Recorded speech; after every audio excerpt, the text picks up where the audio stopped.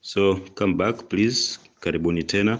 Tumalizie walau hizi factors ambazo tulikuwa tunaendelea nazo. Tumeishia factor ambayo ilikuwa inazungumzia the presence of differences in implementation of communism between the Soviet Union and China, in particular when Nikita Khrushchev took power in Soviet Union in 1958. Kwa hiyo kukaa kuna the way that who was practicing pure ideological success of socialism. Mao Zedong of China believed that the Soviet welcomed some elements of capitalism and maintained a belief of a forceful violent revolution against capitalism and imperialism, akiwa na maana ile 1917 socialist revolution in Russia ilikuwa imekwenda kwa ulazima tu wa kuiondoa capitalism na imperialism, while in China Marxism-Leninism was thought to be the correct method to reach communism. Hiyo ilikuwa ni sababu ya tatu.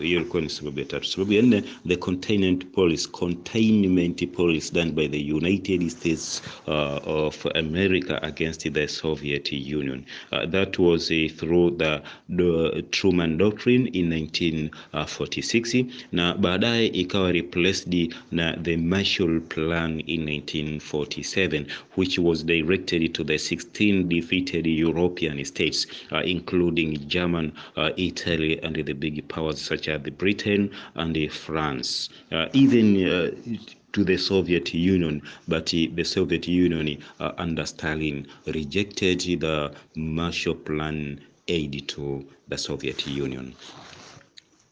Then introduction of then another factor, the struggle for power from 1953 to 1958 in the Soviet Union, in particular after the death of Joseph Stalin in 1953. Kwa kipindi cha miaka mitano wakawa wanagombea power kati ya Georgy Malenkov ambaye alikuwa akiakti kama ni prime minister at the same time kama ni secretary of the party, then Nikita Khrushchev and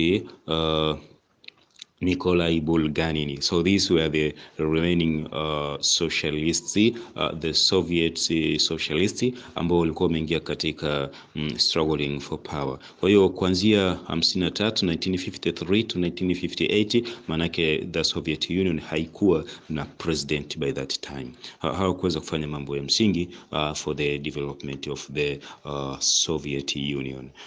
Factor ya 4, factor ya 4, de-Stalinization, which means the change of Stalin's policies and images in the USSR. Kwa hiyo wakaanza kupangua mambo yote ambayo yalikuwa yameanzishwa na Stalin, ndio maana inaitwa de-Stalinization. Kwa mfano, they rejected the cult led by George Malenkov, Nikita Khrushchev and Nikolai Bulganin. Alafu then mwisho kabisa, that the issue of assassinating anti-Stalinists as was practiced by Stalin and his government, ikawa tena hakuna kuua watu ambao walikuwa kinyume na socialism. Alafu freedom of writing was restricted by Stalin, kwa hiyo watu wakaanza kupewa nafasi ya kuandika, and so different changes were taken place. Na vile vile pia another factor, the military intervention done by the United States of America to Korea, Vietnam and Cambodia cost the Soviet Union in supporting the communist governments. As we know that the Korean War of 1950 to 1953 between the Northern Korean and the Southern Korean. Alafu then Vietnam, Southern Vietnamese and the Northern Vietnamese. Kwa hiyo ni vita kati ya socialism and capitalism. The issue of what we call Vietnam, the USA during the Operation Rolling Thunder had sent troops of about 500,000 debombing North Vietnam, na hii ikafahamika kama siku inayoitwa May lay.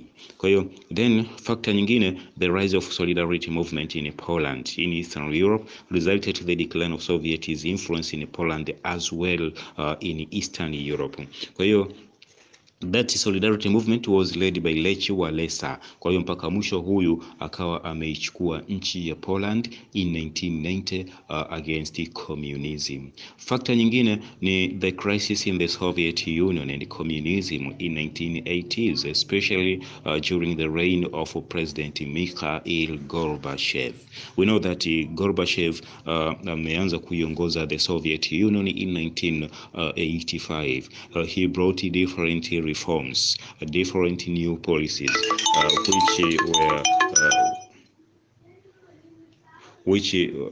which actually were not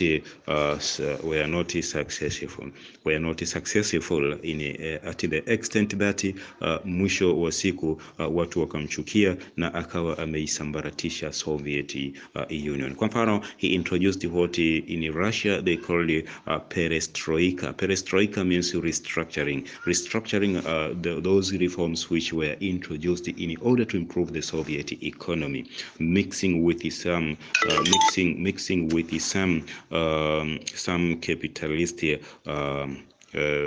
capitalist elements.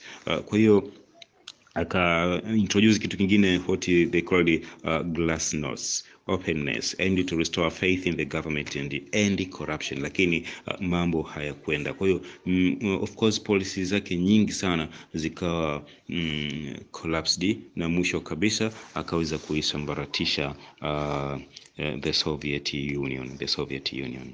And then what he did to withdraw any kind of support to other communist countries weakened international communism. Finally, international communism collapsed and totally the Soviet Union also collapsed, kwa sababu kiuchumi nchi imekwisha kuwa masikini.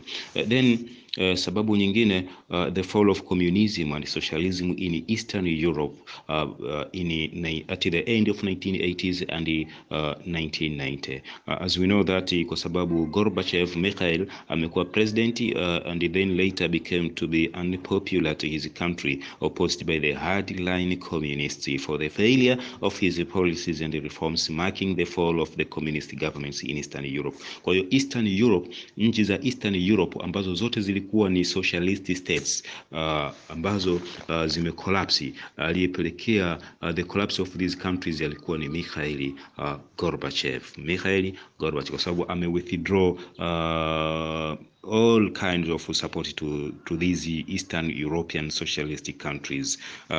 Kwa hiyo mwisho wa siku, kwa mfano kuanzia kule Hungary, kuna Poland, kuna Eastern German, kuna Czechoslovakia, kuna Romania, kuna Bulgaria na nchi nyinginezo. Of course hizo ndizo zilizokuwa factor ambazo ziko almost 12 zilizopelekea the collapse of the Soviet Union in 1991. Now, conclusion.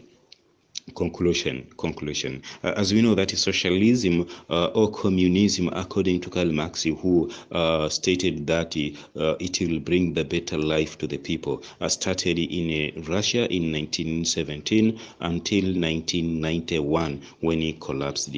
And much that was propagated by the second socialist Soviet president, Joseph Stalin, from 1924 to around 1953 when he passed away. So from 1953 until 1990, we had seen several factors which made the Soviet Union to collapse and the international communism to come to an end. Lakini pia kumbuka kitu kimoja, at that time when the Soviet Union collapsed in 1990, also African socialism was totally collapsed.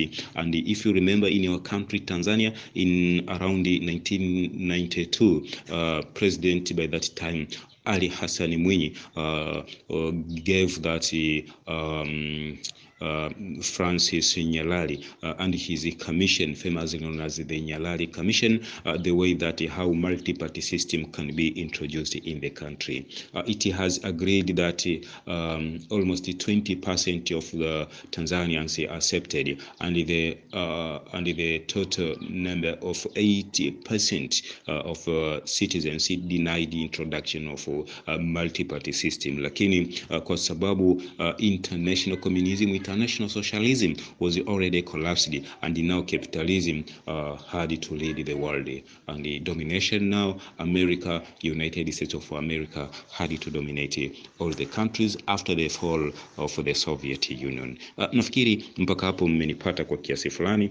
Hizi dakika 20 zinatosha, na hii ni weekend gift yangu kwenu nyinyi wanafunzi pamoja na walimu wenzangu ambao mnaendelea kunisikiliza, na inapendeza katika hali kama hii kuweza kupeana gifti za kimasomo kama hizi pasipo kuangalia labda how can I profit, how can I benefit. What we need as the teachers is just to benefit, to make sure that we are benefiting our students. Later on, benefits will come, whatever the case. You know that when you try to help someone else, and tomorrow or at the spot or maybe in the future, the Almighty God will benefit you much as he can. Lakini pia vile vile nawakumbusha vijana wa kidato cha 6, hebu kuweni serious sana katika revision. Somo la history ambalo ni majoring subject yangu ni somo linafaulika vizuri. Seriousness yenu katika usomaji wa vitabu. Mimi siku zote napiga kelele vijana wa high school, msitegemee sana kuwa tu mwalimu. Nyinyi mtakuwa msome sana vitabu, yani vitabu viwe ndio rafiki yenu wa karibu, msiviache kabisa. Okay, otherwise naona jioni imekwenda na wengine tu wanamalizia weekend kwa ajili ya kesho kuweza kuingia katika majukumu huko mashuleni. Ninawatakia weekend njema, jioni njema. Just take care.